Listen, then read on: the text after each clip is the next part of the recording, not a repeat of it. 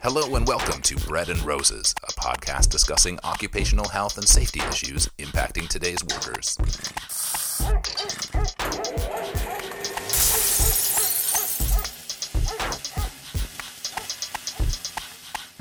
In our first segment, Roundup from the Ground Up, we provide background information on this episode's topic, examine the historical context, consider the impacts on workers' health and happiness, and ask the big question, where do we go from here?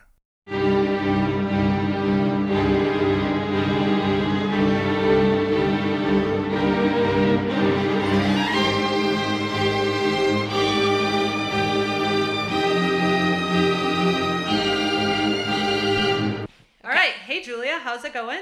I'm good. How are you, Margaret? I am doing well. Semester is well underway at UIC, so it's a pretty stressful time of year. It is. Well, today we are going to talk about the big, the bad, Amazon. It sort of has taken over the world, and we want to talk more about what it is and how it affects workers. And to help us do that, we have a very special guest. We have Roberto Clack. Roberto, do you want to say hi and tell us where you work and a little bit about yourself?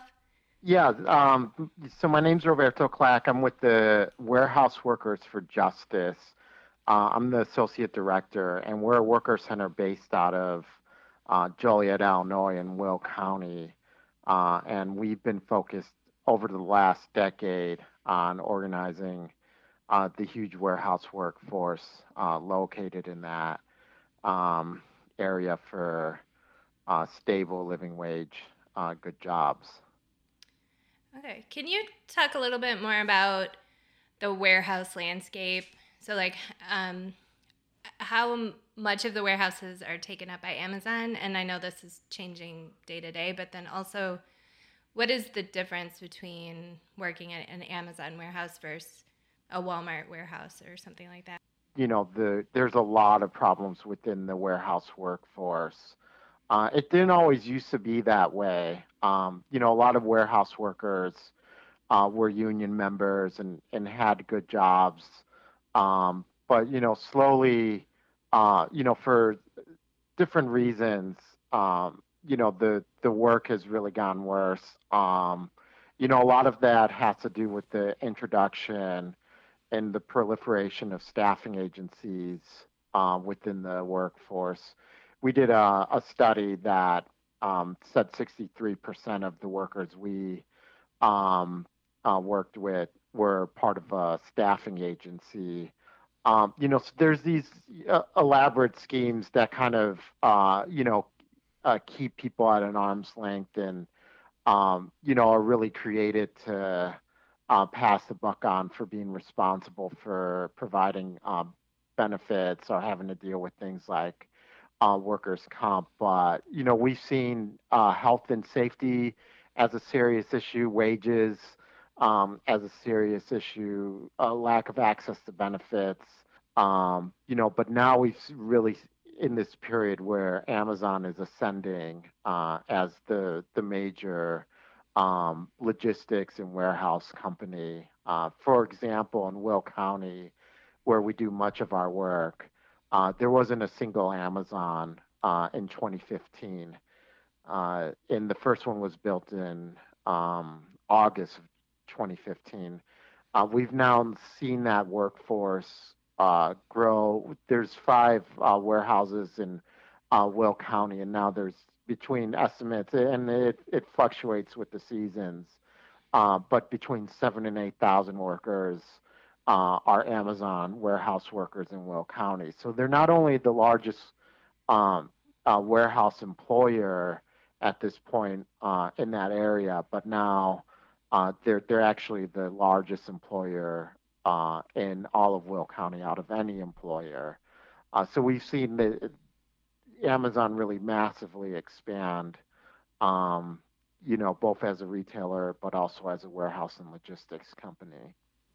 Yeah. So to give some background on Amazon, it started in 1995, and they were primarily a bookseller, right? And then took over Barnes and Noble first. Yeah, and so Bezos Jeff Bezos, the owner, really tried to craft this business within what he, sort of the way that his brain worked and his mind worked. Like I heard when he was first starting to look for a wife, he had this data-driven algorithm that he would present to his friends.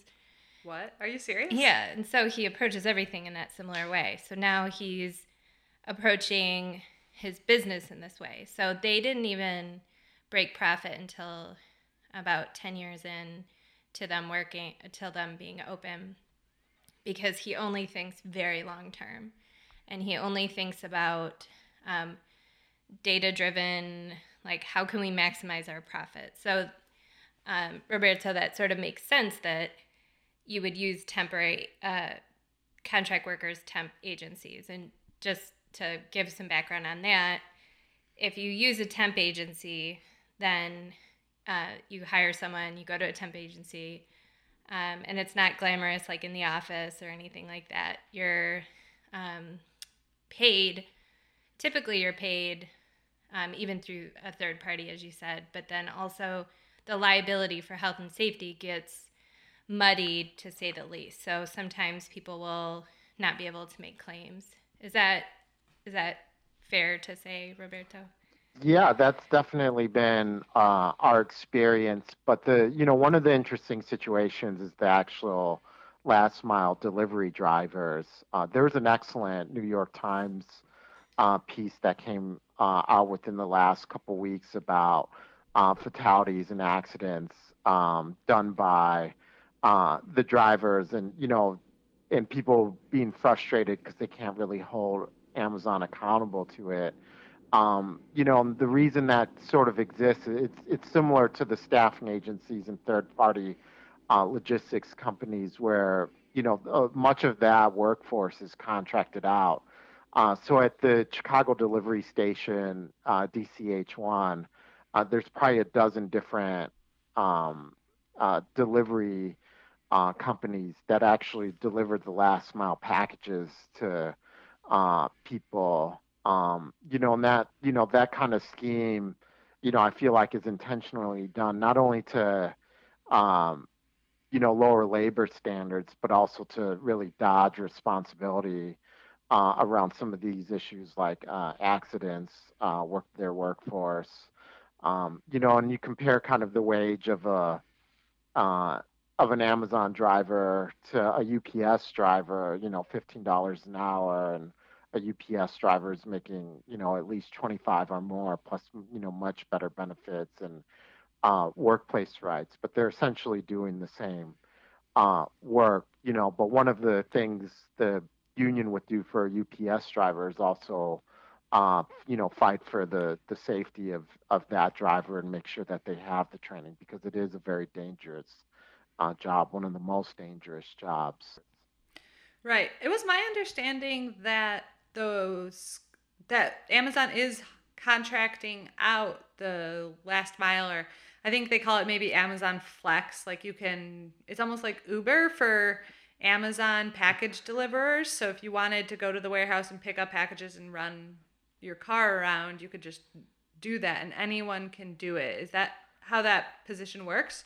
Or So are they actual Amazon employees? there's both. There is the Amazon Flex, which is, the independent contractors sort of status like Lyft and Uber, which we would consider a misclassification.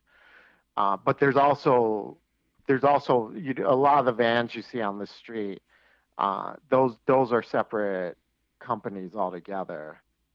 So just don't shoot the messenger or Scoobies, and there's probably a dozen or so at just the Chicago delivery station, and it's pretty impressive when you go there. By the way, you go, we outreach to workers and talk to them there, and you'll see hundreds of vans lining up every morning and cars, getting loaded and, going out into the Chicago neighborhoods to, give, people their packages.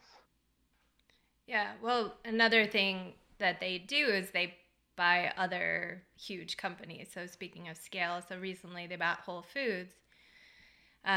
When they were starting out, they were competing with Zappos, so they bought Zappos. They were competing with Audible, so they bought Audible. So that anything that they are competing with, they'll undercut or buy. So they just have so much money that they can do that kind of thing. But how that, I think, plays into workers is now, and I don't know exactly what's happening with other companies, but with Whole Foods, they're now lowering their standards. So they've just cut, a big reason to work at Whole Foods used to be because they give health insurance to part-time workers. And now they just cut 10,000 part-time workers health insurance at Whole Foods. So they're extending their model more broadly. So that just brings down all of these low-wage workers. Yeah. Right. Well, just decreases quality to workers. Now no one has any incentive to work for companies because Amazon can buy them out and reduce benefits. Right. So it's interesting that you were saying that they sort of they've changed the warehouse industry, but I think also they're changing the entire economy, and certainly low-wage occupations. One thing I kind of wanted to touch on in that vein is this quota system. So I know there's been a lot of reporting about workers in the warehouses are on this timer. So if you need to use the restroom or you are not quick moving, you'll get sort of penalized. And Roberto, can you talk a little bit about that? Like how those, what have you experienced or heard about the quota systems? And this is and they're referred to as, there's all this all this language, euphemisms or lingo that Amazon has. So they call obsessed. it, they call it RAID, and I don't remember all of it, but they're very strong with this. But I think in a lot of ways what we're seeing from Amazon is unprecedented as far as the surveillance and using algorithms, and really just constantly pushing the workforce faster and faster and faster. And a lot of people work part-time in the warehouses, 4-hour shifts, and some of the workers tell us that I can't imagine actually doing the job for more than 4 hours because they make you work so hard and they push you so fast, and they're so sophisticated in the way that they keep track of everyone. So I think it's a major concern, that we have. And, something that people really have to keep in mind is, they're doing this to try to satisfy the customers. A lot of, the only disadvantage e-commerce and this model really has is, that feeling of instant gratification when you walk into a store and you buy something, and you bring it home and you feel great about having that thing. And basically what they're trying to replicate with this new e-commerce model is to be able to get you something as quickly as possible through e-commerce and the last mile delivery drivers, to be able to replicate that feeling. But in order to have this infrastructure where you can go online and receive a package within 24 hours, there's a real cost to that, and there's a human cost. And I think that's what people have to keep in mind when we talk about some of those things. Yeah, I heard this talk once from this woman. She was talking about nail salons in New York City, and they're very exploitive, even to the point of like human trafficking. It's really bad. And she was like, if you pay a little bit for a service and you're surprised by that, you have to understand that cost is somebody is bearing that cost. Right. And in that case, it's definitely the workers, and it sounds like this case too. I did want to I want to kind of dig in a little bit on this quota system because I don't know if you guys have been reading that New York Times has these series out called 1619, and it's all about the different elements of our society that are derived directly from slavery. And they talk about um, the economics of the quota system, or um, with the threat of violence. This in slavery, the threat of violence, you had to pick more cotton or you would be beaten, and that's how they got every last bit out of these people. And I think that that's similar to what's happening here. And the threat of violence isn't physical, but it's a structural violence. It's like you're going to lose your job. You maybe live in an area of the United States where you don't have a lot of options otherwise. So you're going to do whatever you have to do to keep this job. And right, you're going to lose whatever benefits you have, whatever you're doing to keep your family stable. Yeah, I think that's right. And we work with populations that are already vulnerable or have problems with access to employment to begin with. So that could have to do with your immigration status, which is less of an issue at Amazon because they do the I-9 audits.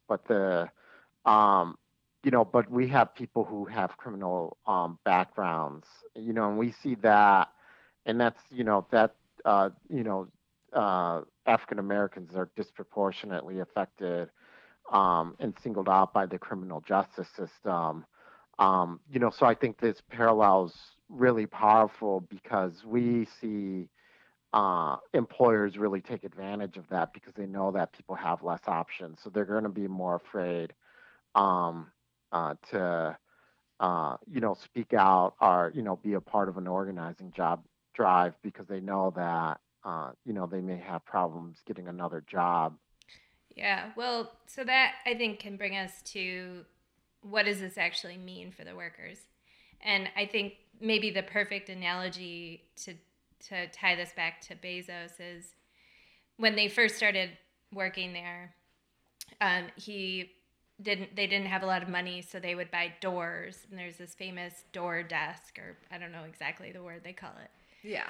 But they prided themselves on the fact that they were frugal, even though they were miserable to work at, right? Like it's not ergonomic to work on some crappy door that's like tied into it. So I think I think that's a good analogy because he and him being the like greater him looks at workers as straight utility. So they're cogs in the machine. They're filling spots until he can get his army of robots up. But like, how does just to throw some stats at it, Amazon was part of the quote unquote dirty dozen from the National Council on Occupational Health and Safety. They had 7 workers killed in a warehouse since 2013. The working conditions can be unsanitary. They're ergonomically sort of very hard. And then they have a lack of benefits, as we've talked a little bit about, but then also they're generally low wage. And he did raise the minimum wage or their wage to $15 an hour, but a lot of the workers are still using social benefits, social safety nets, like food stamps and Medicare, Medicaid, because they're not getting enough money. Well, and that doesn't include all the contract workers who are not making $15 an hour. True. Yeah. So how does working at Amazon, working for Amazon, and I just want to note too, like we're talking about warehouse workers, but you can read this stuff, similar types of toxic work environment, all the way up to the top with the engineers and the tech people. It's a pretty corrosive environment from the top down. But how does that affect the workers' health? Yeah, no, I mean it's not uncommon for workers to have injuries. Some of our members, it's um, pulling a back muscle, or we actually had a member have a stroke at an Amazon warehouse. Whether that had to do with a pre-existing condition or not, it's we're not a doctor, but does the pace that Amazon sets, worsen those kind of situations? We know that in that same warehouse, a worker actually died, um, and he had a heart attack, and Amazon delayed um, medical attention. Now his wife is suing um, the Amazon. But something that's also been said to us all the time is that when you work at an Amazon warehouse, it's got this very cold and impersonal feeling. You can kind of compare that to Walmart, which was kind of like ideological and like we're all family, and this is they kind of projected this kind of feeling where it's Amazon doesn't really you make those pretenses, and people do to state to us they feel like they are a robot, or like they're just uh, crunching numbers, and so it's got this very cold feeling, and that's definitely something people related to us. It's part of their experiences working there, and now they're the largest warehouse employer. So And isn't that people.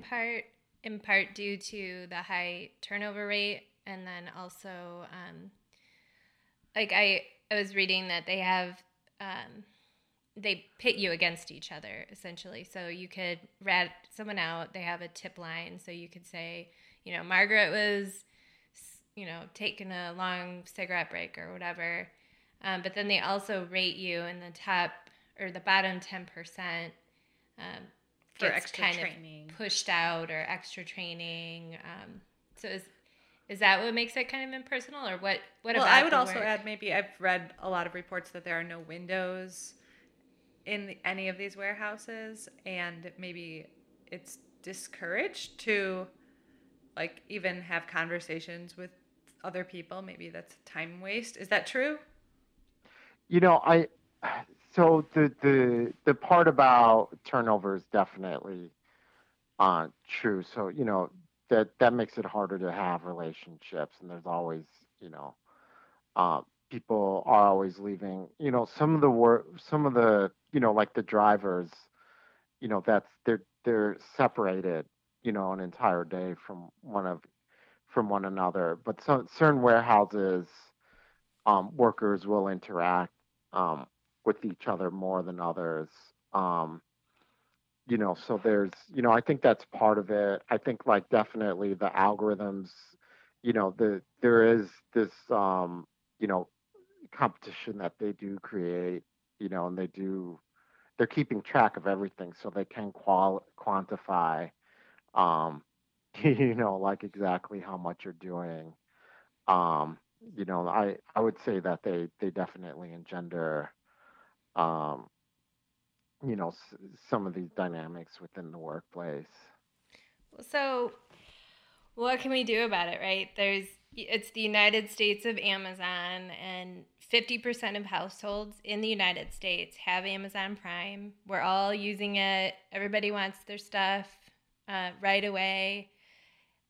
They have these uh, bots and trolls that sort of like promote the great working environment that they have there, and a lot, they own a lot of our data. They're selling it. They're just sort of massive to take on. So, Roberto, what can we do? What are you guys doing? What can workers do? Yeah, I think there are still signs of encouragement. I think that Amazon, doesn't do anything, or Jeff Bezos does anything out of the kindness of their heart, but we have seen that, when people really call them out and organize and put pressure, that they'll do things like raise the minimum wage to $15 an hour. Or, just a couple weeks ago, an effort we were involved with, Jeff Bezos committed to uh, reduce his carbon footprint by 80% by 2024. I definitely think there's devil in those details, but even that, a movement was able, and part of it was his workforce organizing to hold him accountable. I think that it is a corporation that's um, uh, vulnerable and responsive to organizing and putting pressure on them to change. And there are other discussions. Is should Amazon be able to move into other markets? You mentioned the web services and Whole Foods, but we know that they're looking at housing, and we know that they're looking at the medical industry. And should Amazon even be allowed to do that, or do they need to be broken up, or not allowed to, just take over entire markets? So I think those are, some of the discussions, we really need to have, and I think that people are coalescing around the idea that we need a broad movement, and we need something that's broader than just worker struggles. That's why we supported climate activists. That's why we work with people who are talking about Amazon's a monopoly and needs to be broken up. That's why we're in solidarity with organizers who are calling out Amazon's role with ICE, and Amazon's role in violating people's data and privacy. It's going to take a big movement to take on the richest man in the world and one of the largest companies. So I think that people need to build alliances to really hold them accountable. And I'm optimistic, and I see some good things happening in all of this too. Yeah, it's like we don't need to get to Mars quite yet, Jeff. Let's help the people That's on right. Earth that are here right now. All Oh. right. Well, how close are we to having a pretty unionized workforce at Amazon? Is that a possibility at all? I think it's a possibility, but I don't think that it's. I mean, I think we're going to see more worker activities, but I think we're probably a ways off from that as we speak. I think a lot of people, um, are intimidated by uh, the idea of taking on such a big employer like that, and I think you'd have to be very strategic about um, how you went about organizing them, because um, their network's so large that the danger is, and you kind of saw this with Walmart, where there's a story about the butchers organizing, so they just like got rid of like the entire practice of that within their whole company. So the the thing is you'd have to have sort of things all moving at the same time in order for them to just say, hey, well, we don't need this warehouse. We have um, other warehouses that uh, serve the same function, that we can just move all the product out of there instead. So I think that's part of the challenge. That, and just the enormity of the workforce. It takes a lot of resources to organize things, things like this. yeah. Well, what you guys are doing is definitely making a difference, and we appreciate what you do and wish you luck with it. Yeah, definitely. This has to be an important fight for the labor movement. Yeah, and all the different conversations we have on this podcast, I think, kind of always get back to the strength of organizing. And I do think it's great that you guys are building connections across different interests, but also different industries. And I think that eventually, yeah, maybe we can have some sort of mass. A new labor movement. Yeah. The economy is doing really well. Workers are in the position to bargain. Yeah. That's right. I mean, I'm really excited by the possibilities. I was really um inspired by the Amazon tech workers organizing around climate change. That I feel like they showed that they could reel in their boss. There's still a lot of work to be um done on that front, but I really feel, especially with the global climate strikes, really they had the largest strikes, our largest action since the start of the Iraq War. I feel like we're in a movement moment, where if you can get warehouse workers and tech workers to sort of acknowledge each other's struggles and uplift, both the workplace fights and the need to clean up our environment, that we can do a lot of damage in the years to come. So. Yeah, that's great. That's really promising. All right. Well, thank you so much for coming to talk to us tonight, and best of luck in your work. Thank you so much. Our second segment, So What Do You Do?, is an homage to Studs Terkel's groundbreaking series of interviews with workers entitled Working. People talk about what they do all day and how they feel about what they do. Published in 1974 by Random House. From those, the big reel are getting a break. That person suddenly comes alive. They're of that group, not away from it. They have a way of talking, a certain insight that enables them to say things all the others feel but can't express. The same people who don't think they're important, when they say sometimes they never heard their voice on a tape recorder before, so play it back to me. So I play back the voice, and the person says, I never knew I felt that way before. It's also self-revelation. In this segment, we hear the story of a worker impacted by this episode's topic. So, what do you do? My name's Tim, and I am from Indianapolis. Okay. My name's Lupita, and I am from Phoenix, Arizona. I work for Amazon in a customer returns warehouse. I've been there for about 4 months. I started working there because I needed a job, and I knew that they were hiring, and so I went and applied and started a couple weeks later. Well, I used to work at Amazon when I was a college student during the summers and a little bit afterwards when I couldn't find a job. And so in total, I worked at an Amazon warehouse for about a year. And in that year, I kind of did a little bit of everything in Amazon.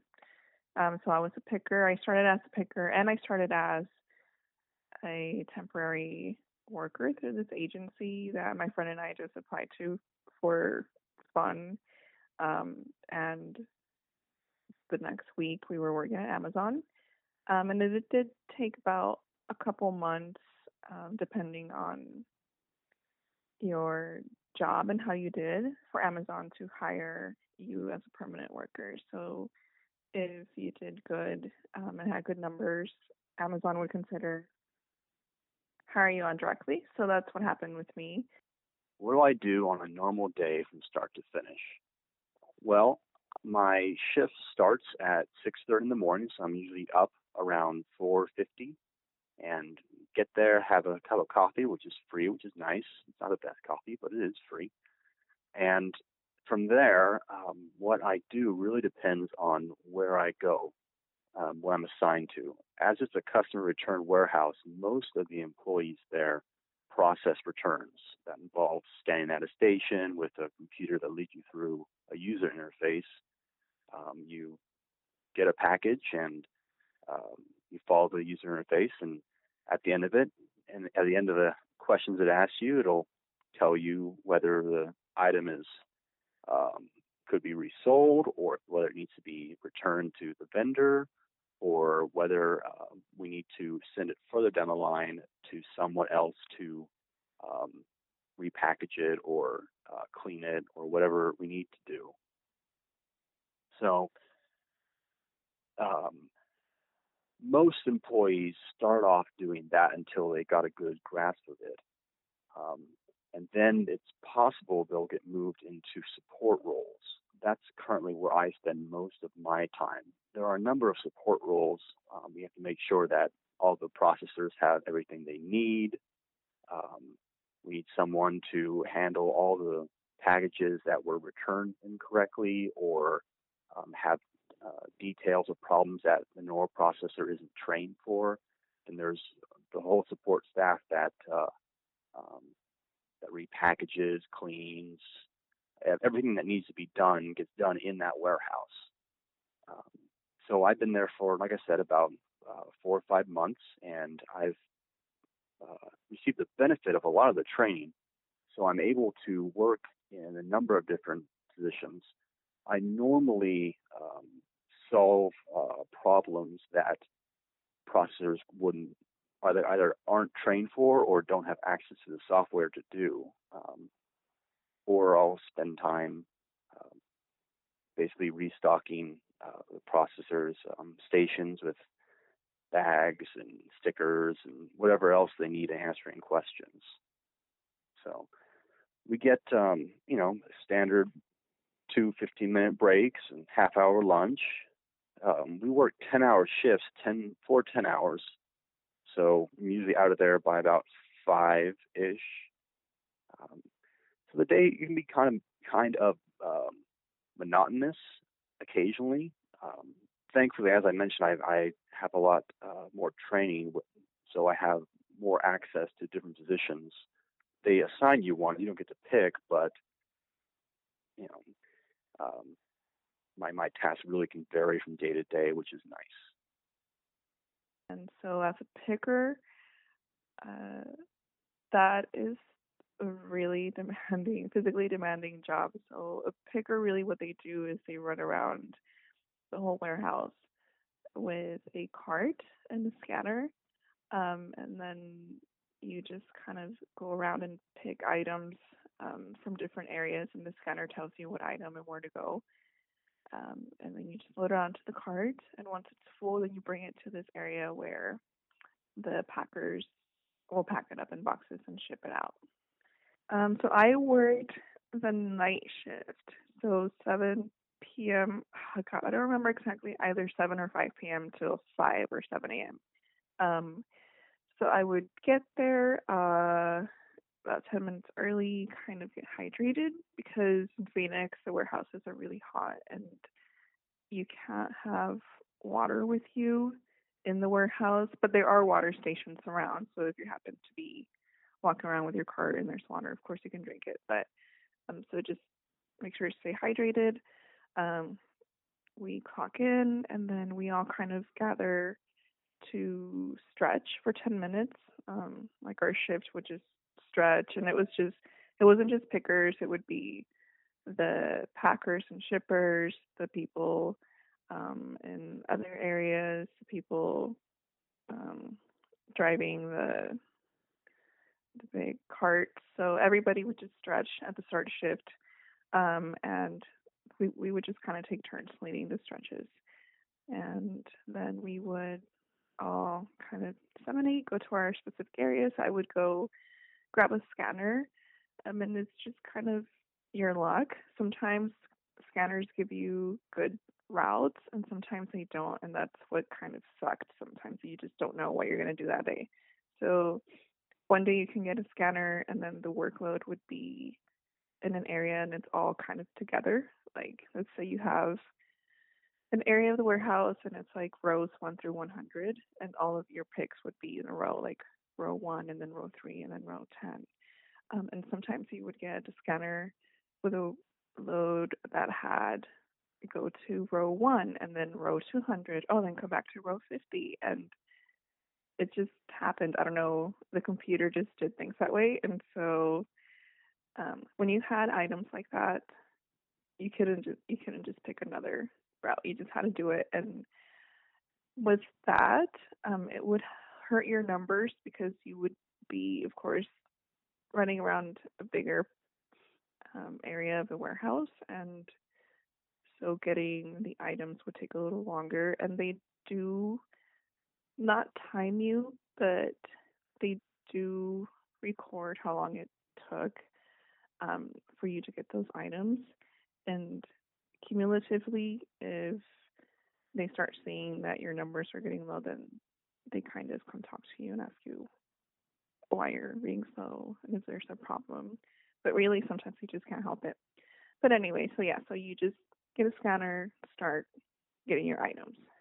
So you just grab a cart, um, and sometimes items are small and big. Um, and if items are big, you obviously fill your cart faster, then you have to keep coming to the shipping area faster to drop it off. And there's this one part of the warehouse where I worked that was 3 stories. So you have to put your cart in the elevator, and then you can't ride the cart in the elevator with a cart, so you kind of have to take the stairs all the way down to the 3rd floor, but your cart can take the elevator. And I hated that part. I hated it because you had to run up the stairs and down. And let's see what else. Um, so that's picking. I think I usually walked about 15 to 20 miles a day. And if you were really good, at the end of your shift, the managers would ask you to do one more pick. So it was kind of good and bad if you were good, because they would pick on you to do an emergency order or something. So I really didn't like that, but it was fine. You got to breaks, 15-minute breaks, and then a 30-minute lunch break in the middle of your shift. Um, and so that was picking. And there were a few times when I got asked to do other things, um, like become a focus coach. So um, they asked me that because they asked people who had some like people skills and a little bit of education to be a focus coach during seasons that were really busy. Um, like if there was an item that was selling a lot, or maybe during the holidays, um, there were a lot of workers coming in, and so they would ask me to be a focus coach, basically to train people who were new and needed a little bit of help kind of getting around the warehouse and with their numbers, and just helping them improve their work. So I just kind of walked around with a clipboard, and I had a list of people who were new, and just checked on them, make sure that they were doing their job, and if they had any questions, to ask them. So I kind of fluctuated between being a focus coach and then being a picker, depending on what they needed that day. Whenever I got asked to do that, I like that because you just walk around helping people. You don't have to be running around. You don't have to depend on a route and time and items. So and a lot of people there spoke Spanish, or had kind of like broken English. So being a focus coach, I enjoyed because I could help those people understand better what they were doing if they had any questions, especially since the turnover of workers was so high, especially during the holidays when they just worked like a couple months. They really weren't there to, to, I don't know, I don't want to say do things right, but to be the best worker or have the best numbers. They were just there to make some money. So, and with that comes safety issues and, of course, the risk of getting fired before you want to leave. So I would just walk around and help them, kind of just go around the warehouse, help them with HR things too, if they were missing some items, helping them out, filling out forms. And so that was my job as a focus coach. I currently make $15 an hour, which is the starting rate for Amazon employees. So when I first started with the temp agency, I think it was like $10.50. And that was, I think, in like 2011 or 2013.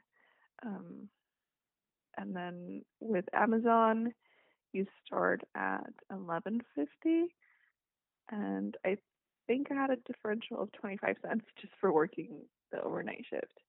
And then eventually, if I would have stayed there longer, people who stayed there that I knew that were there for 5 years were making $15 an hour, but it obviously took a long time. So not very much.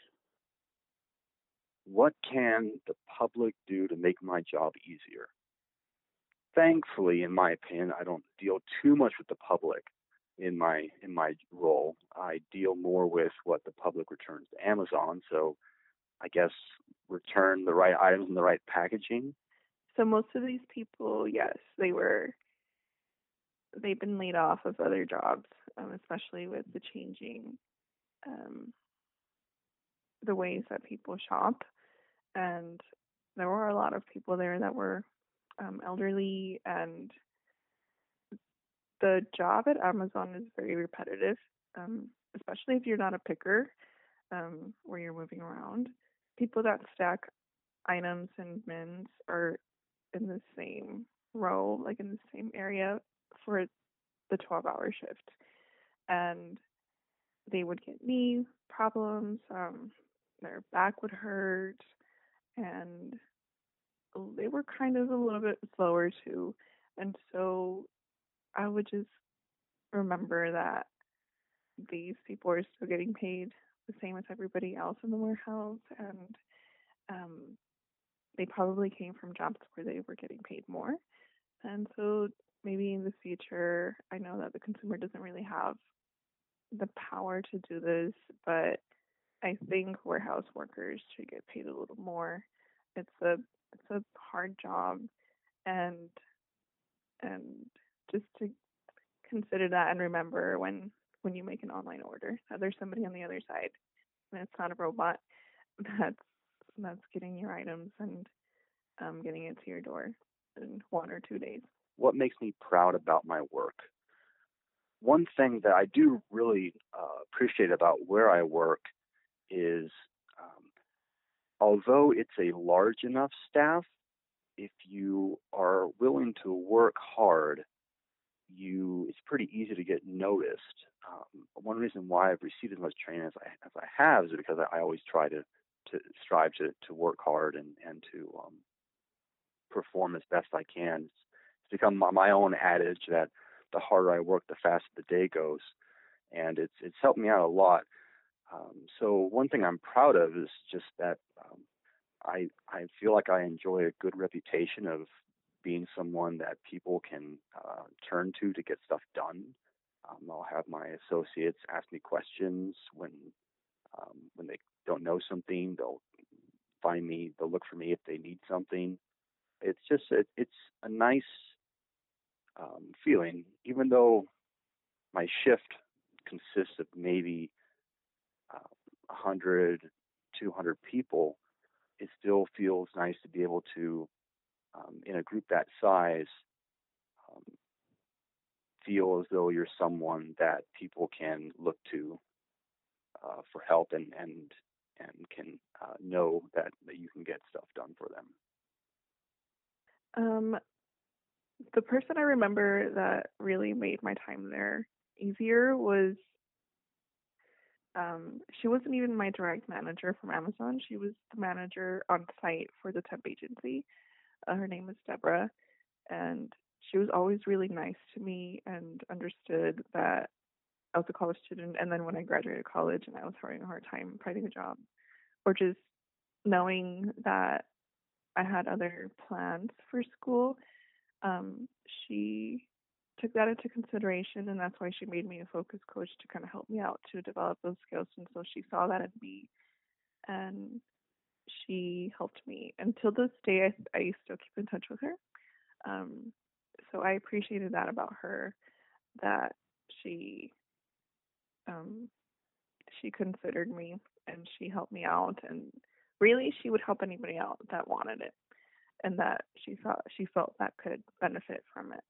Because of course there's people who just don't care, or don't really want to do anything else. But if you want to grow and if you want to move up or do something within the company, she would see that in people and she would help them out. So I appreciated that about her. There was some fun stuff that we did, like during the holidays. I remember for Easter, we would have like potlucks or competitions, like baking contests. I remember winning a baking contest and I got first place, and so I got like $100 Amazon gift card. And Amazon would do that too. They would randomly give out gift cards during our breaks or recognition here and there for workers. And that was fun. There were opportunities for overtime, especially during busy seasons. So that was nice, especially for people that needed the extra money. And I liked the people that I worked with. I got along with a lot of the older people for some reason. I guess they were just more understanding and responsible, and I appreciate that. I appreciate that about people. And so when I was a focus coach and I was able to help them too, it felt good. In terms of my health and happiness, the worst part of my work really might just be waking up so early. But then again, a 10-hour shift is not that bad because there's only 4 of them. I get a 3-day weekend, which is really nice. I actually think I prefer it to a normal 5-day, 8-hour shift. We stand all day, but your feet get used to it, and all the managers also stand. We all stand. No one sits, which is appreciated. I know that my warehouse has a reputation of being a really well-managed warehouse, but I know that some others in Amazon, at least among the employees, have a reputation of really being kind of grindhouses where they can really grind you down. I haven't experienced that in my workplace, which is fantastic. Overall, I'm pretty content there. I mean, the work is varied enough, and you get used to the work, and the physical labor is never more than you can handle. So overall, I don't feel it's that detrimental. Amazon did a pretty good job too with safety and making sure their workers were safe and hydrated, especially in the summer. So you could always take water breaks whenever you could take. In the, I guess, kitchen or break room, we had a big like free Gatorade whenever you wanted. And what else? So I think those are the things that I appreciated, that they were looking out for their workers and making sure everybody was safe and had a good working environment in that aspect. It can be a very lonely job because you have to get your work done, so you can't really talk to anybody. And if, like, for example, for me as a picker, yeah, you run by pickers all the time and friends that you make, but you can't stop and talk to them because you're on a mission, pretty much. And so sometimes the only times you can talk to people are during your break, and that's it. So it can be a little lonely. I don't remember if you could have music. You can't, because you had to have nothing in your ears to kind of just hear people behind you and the intercom. So that's what I didn't like, and it made the day go by really slow. But yes, definitely the turnover in warehouses is huge, and it does impact the workflow. But overall, I have more good to say about it than bad. But there are some areas that need a little improvement, and I don't know what it's like now because that was like 7 years ago. I hope some things have improved. In our final segment, we'll hear a summary of the occupational safety and health issues involved with this episode's topic. This is a hot take from an IH. Hello, I'm Tom Vroman, and I'm bringing you today's IH Hot Take. I am the Western Regional Safety and Health Coordinator and Certified Industrial Hygienist for Ecology Environment in the Seattle office. Before working at Ecology Environment, I was a OSHA inspector for Washington State for 7 years, focusing mostly on industrial hygiene inspections of workplaces located in Washington State. A major hazard facing workers at warehouse and fulfillment centers are ergonomics hazards. Those workers are known to walk several miles a day and do tasks that involve lifting, bending, awkward postures, and repetitive motions. Musculoskeletal disorders accounted for more than 1/3 of all workplace injury and illness cases throughout the U.S., and warehouse and fulfillment center workers are especially at risk for these disorders. In order to reduce the risk of musculoskeletal disease in warehouse workers, engineering controls and industrial design are recommended. Setting up warehouses to avoid unnecessary bending, lifting overhead, and automating or eliminating tasks that involve repetitive motions can greatly reduce the incidence of musculoskeletal disease in warehouse workers. Another safety and health risk factors for warehouse workers is the high turnover rate and high percentage of workers at a given warehouse with little or no experience. Employees in the first month of a job are at 3 times greater risk of injury or illness compared to workers that have more than a year on a job. Effective training and encouraging good, safe employees to stay are some of the only things that can mitigate this risk. The final risk is poor employee sanitation. Stories have been written about warehouse workers not being given time to use the bathroom and coming up with creative ways to take biological breaks on the warehouse floor. Aside from being unhygienic and disgusting, lack of adequate bathroom breaks can cause urinary tract infections and other bladder and renal diseases. Additionally, employees may not adequately hydrate for a job that requires miles and miles of walking to avoid having to use the bathroom later. Dehydration can cause a whole host of problems, including fainting, overheating, dizziness, and falling, all of which are extra dangerous at a fast-paced warehouse environment. Encouraging workers to hydrate and not penalizing them for performing their biological functions are a training and administrative control that can solve this problem. Warehouse fulfillment centers and the warehouse workforce are 2 growing segments of the U.S. economy. While the specter of automation looms on the horizon, employers can take simple steps to make life better and safer for their employees now. Installing ergonomic solutions, limiting employee turnover, and encouraging proper employee sanitation can all have a marked improvement on workers' safety and health. Thanks for listening and continuing to work for a safe and healthy life for all workers. This has been Tom Vroman with the IH Hot Take. Thanks for listening to Bread and Roses. If you have any questions or would like to call in as an expert, send us an email at breadandrosespod@gmail.com or call and leave a message at 312-883-4942. And if you'd like to tell us what you do, record an audio file of your answers to the 7 questions listed in our show description and email it to breadandrosespod@gmail.com.